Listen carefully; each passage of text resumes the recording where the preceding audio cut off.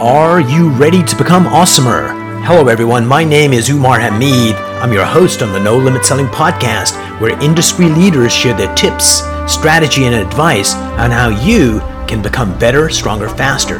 Just before we get started, I've got a question for you. Do you have a negative voice inside your head? We all do, right? I'm going to help you remove that voice in under 30 days guaranteed. Not only remove it, but transform it. So instead of the voice that sabotages you, there's one that propels you to much higher levels of performance and success. There's a link in the show notes.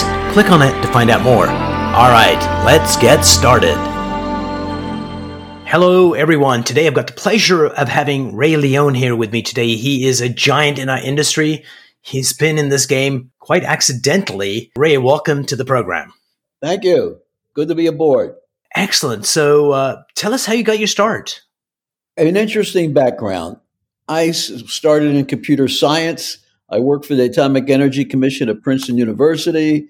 And then I taught scientists how to use Fortran and Algol. And that was kind of my path throughout my 20s. And my last job in IT was with RCA. And I had just been promoted on a Monday to Virginia Commonwealth University to head up the IT department down there and the installation of the RCA equipment.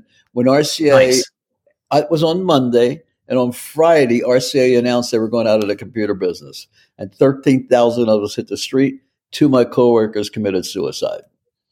And I was just engaged. Wow. I was getting engaged. And I said, oh, my goodness. And I made a dramatic change.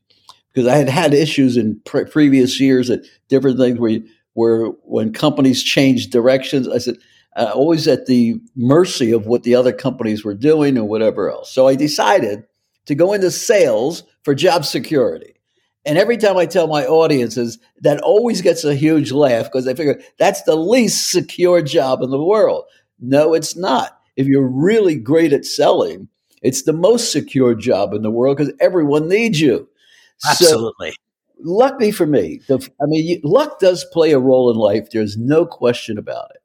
The first job I get in sales, my sales manager had his law degree from Harvard. So here we got a Harvard graduate in law and a scientific programmer looking at the sales process totally differently than I believe anyone had ever looked at it before. And what we did is what I would do. That makes sense. Well, we flow charted the process. So I wrote a flow chart, just so I write a computer program. And originally it was pretty doggone, when I look back, rudimentary. The first flow chart was warm up, qualify, present, close. They were the 4 boxes. Well, now there's 15. Right. And those 15 boxes have been scientifically tested to make sure they are in the exact proper order. And that I called the sales funnel. And I trademarked it before anybody ever heard the word sales funnel previously. It was before social media. So I own the trademark to the sales funnel. So half the people listening to this podcast probably have violated my trademark. It's like Kleenex. I mean, if I fought it all the time, I'd be fighting it every day in court. So I also now have the trademark. You need Kleenex. I know. I also have the trademark to whole brain selling. So that's how I ended up here. But the interesting, I like that. The key is then I went from that was in the land business, and the land business. My client again decided to shut down offsite sales because my area, my territory was the Pentagon. I was selling military officers land in El Paso, Texas.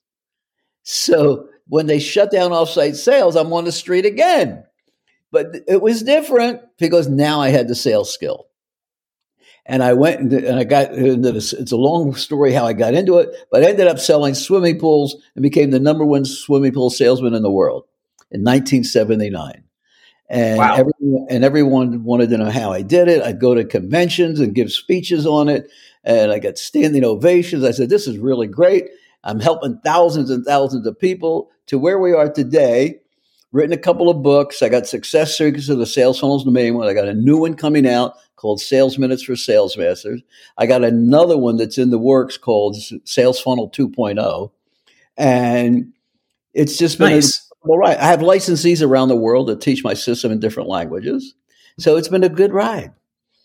It's been a good ride. Brilliant. So let's backtrack a little bit. Let's backtrack to RCA, Yeah. deciding.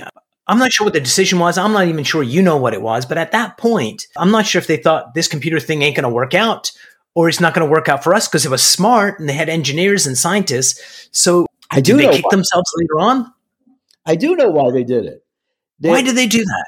Well, and it was like an instantaneous decision.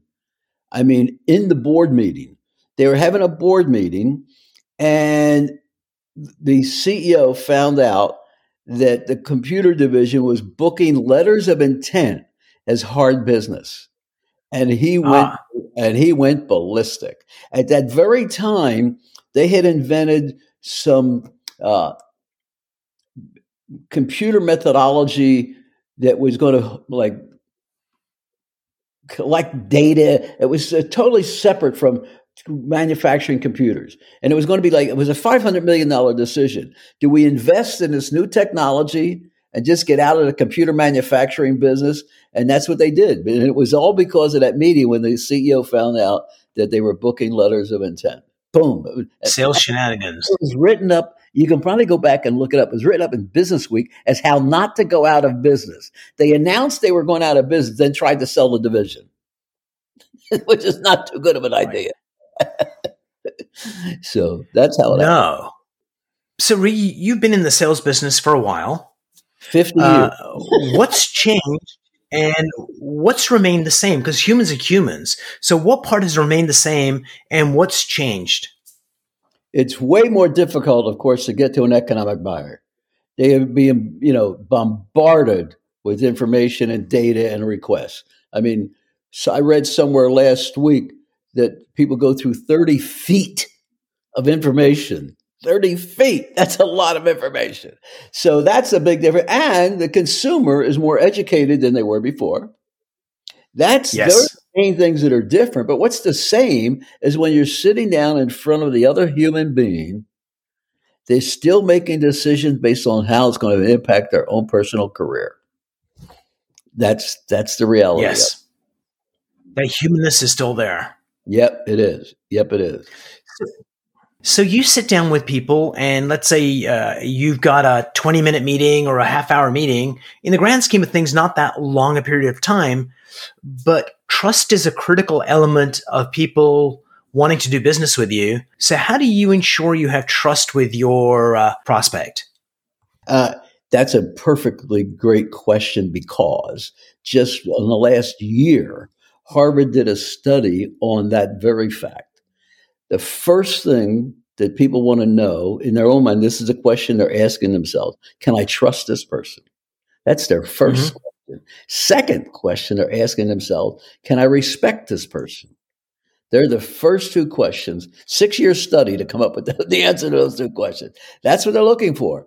So you don't build trust by puking all over the client, by telling them how great you are and how wonderful what you've got. That's not how you build trust. So I have a very specific process that does that. That's like step 1 in my 15-step process is building trust. Step 2 in my process is building respect. Most people try to get respect first, and it destroys the trust. If I tell you how great I am and how wonderful, go ahead. So we're going to go back to that in a minute. So tell me, what is the distinction between trust and respect? Because you can't respect someone you don't trust. So what's the linkage between the two and what's the distinction?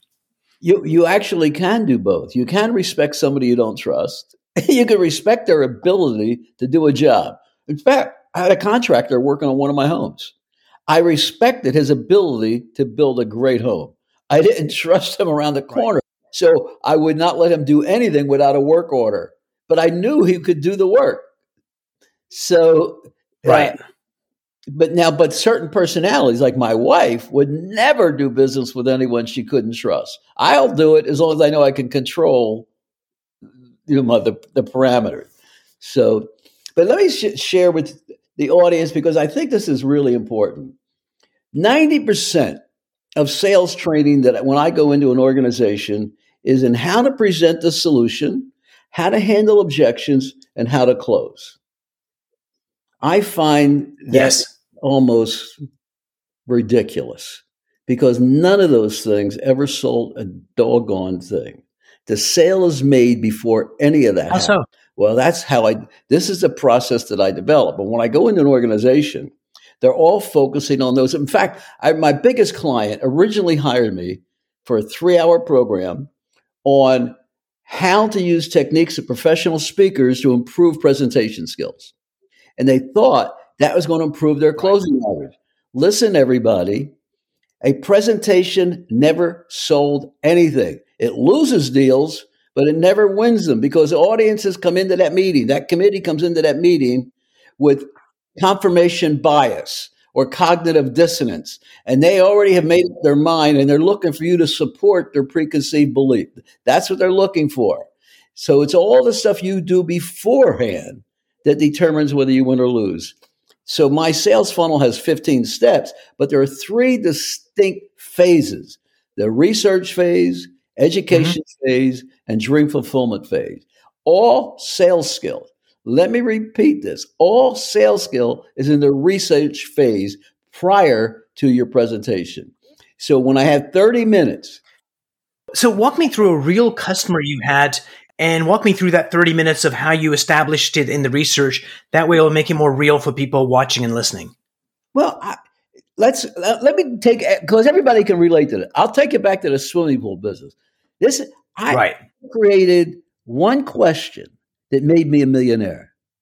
Would you like to have one question and know that made you a millionaire? That's pretty good, isn't it? Of course. I'd walk into your home, and typically, if you're going to spend $20,000 to $100,000 on a swimming pool, you're calling typically 3 companies, and they're all legitimate companies. Yes. They're all the big 3 are still the big 3, but I come in as a salesperson. And by the way, I didn't analyze this till a year or 2 later. So I was almost doing it by accident and then analyzing why it was so successful. So I come into your home, we sit down at the kitchen, we chat for a couple of minutes, and then we would walk out into the backyard. Walking out to the backyard, I'm a salesperson. Coming back into the house, I'm now your consultant. What happened in those 5 minutes out in the backyard was the key to my success. So here was my first question. So everybody listen to this. I want you to picture you're buying a swimming pool. We're in your backyard. And I say to you, well, where have you decided to put your primary and secondary focal point? And Omar, what would be your answer to that question? What's that? That's exactly what everybody said. Everybody said that. And I would say, wait a minute. I go into what I almost call my Columbo routine. I'd act confused. I'd say, wait a minute. You're telling me that you've had people out here and they haven't told you where they were going to put it? So the one question, your confidence that you thought you knew everything you needed to know and all you really wanted from me was how much I was going to charge you, went out the window.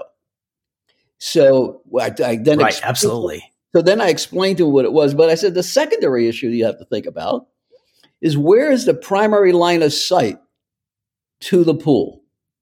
So if I was talking to a husband and a wife, and the wife was normally the homemaker, and I would say to her, where are you going to be most of the time looking at the pool? Because when pools are on a 45-degree angle to the line of sight, they're more proportional and pleasing to the eye. And since 95% of the time is spent looking at it, not in it, let's design the pool with those criteria in mind. So now we walk back into the house. So I'm now the consultant. So that transition took place between those couple of minutes. Well, I do the exact same thing in the corporate world. So is that 50%? So trust got built there. When you gave them an insight, Absolutely. Trust got built on that insight, and then you went in as trusted advisor as opposed to sales guy.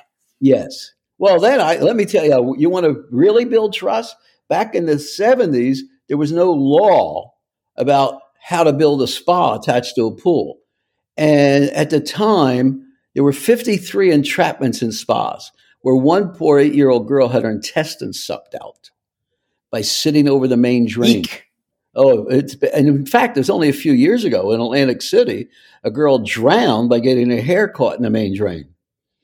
Well, to fix, now there's a law that prevents that from happening, where you have to put a double main drain in, separated by 3 feet. Well, I did that in the 70s, and I would make a big point. I says, listen, it's a $50 fix. Why in the world would anybody not tell you that you should put a double main drain in to prevent that from happening? So listen to this, though. I created the pain with the fear of, oh my goodness, but then I gave them the aspirin. The greater the pain, the more they'll pay for the aspirin. Well, I've took that B2C. So Makes sense. I started in B2C selling. Well, then when I converted to B2B, it was only a slight change, presenting to a committee, all that, but it's still the same, what I call deficit questions. Deficit questions are questions that create deficit in the comfort level of the client. At one point in my career, 50% of my income came from sitting in first class on an airplane. And that additional price of the first class ticket over coach, I attributed to marketing budget money, not to travel money, because that's where I got the best Makes ROI. sense. Yeah, I'm sitting next to a CEO of a company with 1,000 employees. And I said, what is your engagement index and how's it trending? He says, well, what? Now we're talking 20 years ago when that was a brand new word. Right. And he said, well, what is it? Sounds just like that backyard thing. Well, what is it? That's the perfect answer you want when you ask a question like that. I said, well, McKinsey and Gallup together came up with this process to determine whether your employees are engaged. And right now it says in America, only 29% of your employees are trying to help you. 17% are actually trying to hurt you. And the other 54% are just showing up. So that means you have 1,000 employees, 170 of them are trying to hurt you. Have you identified who they are? And he said he ordered a double Scott from the flight attendant. He freaked out. So I got that business. I just came many times. I get business reps. I was sitting on a plane in 42 minutes. I sold a $100,000 contract of 42 minutes from Atlanta to Jacksonville. Sitting next to a guy, we got to chatting. He says, I have to hire 10 people to get one good seller. I said, well, it's been my experience that it costs $100,000 each. He says, so you're telling me it costs you $1 million to get one? Is it worth $100,000 to get 9 out of 10? By the time I got home, he had sent me an email and said, send me a contract. That's 40-minute flight. Oh, love it. So people always. So let's. I'll shut up in a minute because I get on. Listen. I love this stuff. I'm so excited about what I do. I really just love it, and I'm trying to, at my old age, to share with as many people as I can some of these techniques so that I hope that they get as lucky as I've gotten in my life. So. Multiple homes. I mean, it's just been an unbelievable ride. I mean, I grew up poor. I'm rich, and it all came from what I share. I share everything. I mean, I really share everything I can possibly share. So, ask me anything you want. Go ahead. So, how did you change the hiring process so they got 9 out of 10 candidates as opposed to 1 out of 10? Well, the problem always in hiring is personal bias. People tend to hire people they like, and people like people who are like themselves. So people hire people that are in their own interests. Well, we've created a benchmark. We use 3 sciences for the benchmark: personality styles, motivators and values, and acumen, skills and brain power. And we create a benchmark based upon the criteria of the job. Not what we believe the job should have. Right. Makes sense. We say, if the job could talk, what does it say it wants? So most people are familiar with DISC, but the people really don't know how to use it. They don't understand it. But if you don't factor DISC into every sales strategy, you're wrong 3 out of 4 times.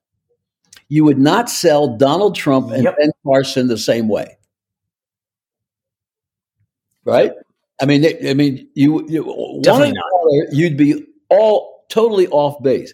But every company I go into does not alter their strategy or the people on the team based upon the personality style of the person they're trying to influence.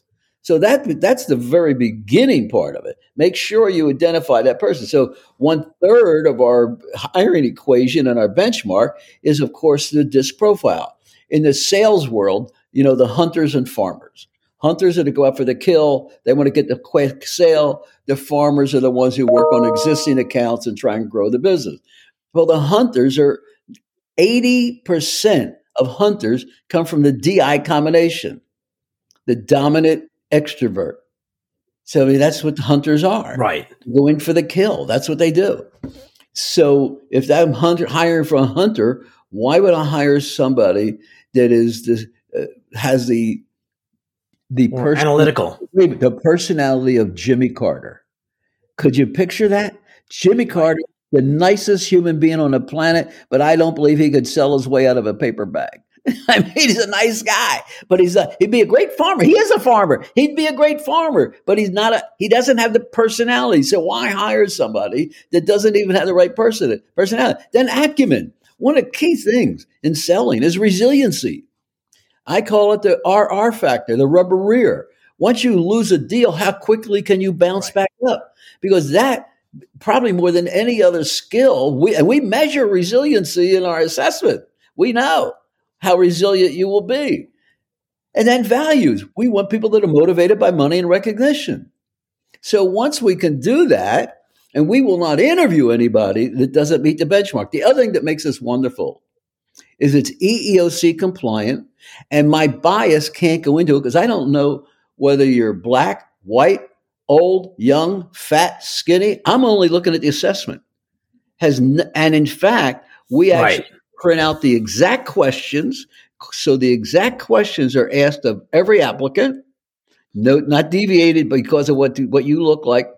So it's just almost ironclad. And the success of that benchmark that we create is just unbelievable. And then so that's how I did it. And we can virtually guarantee that they're going to improve their hiring. So 2 last questions. So question 1, all of what you've said in our conversation today, plus or minus, has been common sense. But why is it so difficult for companies to do that? Why do they overcomplicate things or get stuck in their own way? Well, the problem that I run into so often is you have sales on one side and operations, or the people that are delivering, on the other side. Right. Operations wants to get involved in a sales process, which is the death of any sales organization. Like one of my clients actually sells doctors. In other words, they have 20,000 clinicians on their payroll, and they run emergency departments for over 1,000 hospitals. And when I first went to them, they would tell me, you need a doctor to go on a sales call. I said, no, you don't.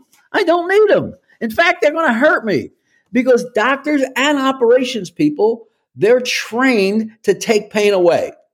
They're trained to tell the client how they would fix their problem. The more you train and the more you tell them how, the less they need you. My process is 100%, 180 degrees away. Look, the average person wants the client to feel better when they leave the first time, not worse. I want them to feel worse. I want them to be thinking, my God, if we don't hire this guy, we're going to be in deep trouble. So my whole focus is to create pain. Pain. The pain of making a mistake. The pain of outsourcing to the wrong individual. There's so many ways. The pain of maybe if you pick the wrong person, you, Mr.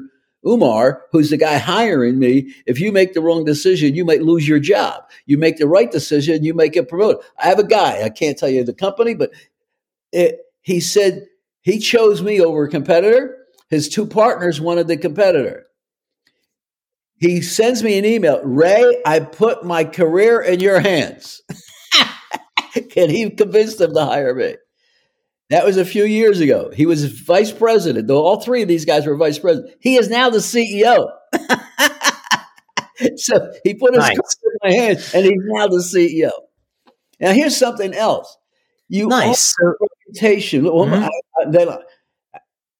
I have not made an outbound phone call in 25 years. I have all the business I can possibly handle with people calling me. That's kind of cool. You do Nice. that by never overpromising, with high integrity, always maintain confidentiality if somebody wants that. And that's when people call you. So whenever somebody leaves and goes to another company, the first thing that most of them do is call me. Ray, I'm over at XYZ company. I need you over here. Boom. And that's how all my business has come over the last 25 years. So. Brilliant. So one last question, Ray. What is a mental trick that you do or a process trick that allows you to be more productive or more successful? In this day and age, they call it a mind hack. What's a mind hack you use to... Well, actually, I'm more in the NLP world. I call it a mental anchor, and it's something that's going to trigger an emotion in me. Yes. So when I want to be creative or I'm driving to an appointment, I put on doo-wop or beach music. That puts me in a totally different frame of mind. I mean, I just love it. It takes me back to my youth. And I think everybody has a favorite song. And when that favorite song evokes an emotion in you, and why wouldn't you want that feeling when you go into an appointment? Here's the main problem. People worry about, what if I make a mistake? What if I do wrong? I'm always assuming that the client is going to buy from me. That's my visualization, not the other way around. Not, oh my God, what am I going to do if I get a price objection? I never worry about that stuff. Here's what else I've found. People tend to get the objection they fear the most. Because as they're approaching that objection, their anxiety rises, and they pour it into the person on the other side of the table. So if you're afraid of the price objection, I've had somebody say, they choke on quoting the price to you, and you can tell them, you can watch them getting nervous as they're approaching, telling you the price. Half the time I got to pull it out. Well, just tell me the damn price. I mean, it's amazing watching it. So the first sale has to be to yourself. You have to believe in what you're selling. That ice to Eskimos is crap. That is not true. You have to believe in what you're selling. So the first sale must be to yourself. Let me give you one last thing. Brilliant. Even though there's 15 steps. Yes. There was an article that Jeffrey Gitomer wrote about me. Actually, he wrote a lot of them about me. But one was what I called my 5 questions to a sale. Even though there's only 5 questions you have to answer to get to a sale, it might take 15 steps to get the answer to those 5 questions. But here they are. What is your pain or problem? So I want to get the definition. What's your problem? What criteria are you going to use to choose who solves the problem? Question number 3. What is your definition of those criteria? Question number 4. Why are those your criteria? Why are those particular criteria so important to you? And then the 5th question, this is, by the way, in all 30 minutes that you talked about. If I can bring you a solution that meets all those criteria, well, I have earned your business. Boom. Done. Already framed up, ready to go. Ray, you are a master of your craft. Thank you so much for being on the show. Oh, I got a gift for you. If anybody wants... Oh, good. Well, my son just told me that we'll offer half price to anybody that wants to get my Sales Funnel University if they go to salesfunnel.com and put in no limit, because we're going to create a special coupon for your group of no limit people. Nice. Thank you for doing that. Okay, my friend. Dear listeners and viewers, go sign up. Take care, Ray. Thanks. Well, how'd we do, kiddo?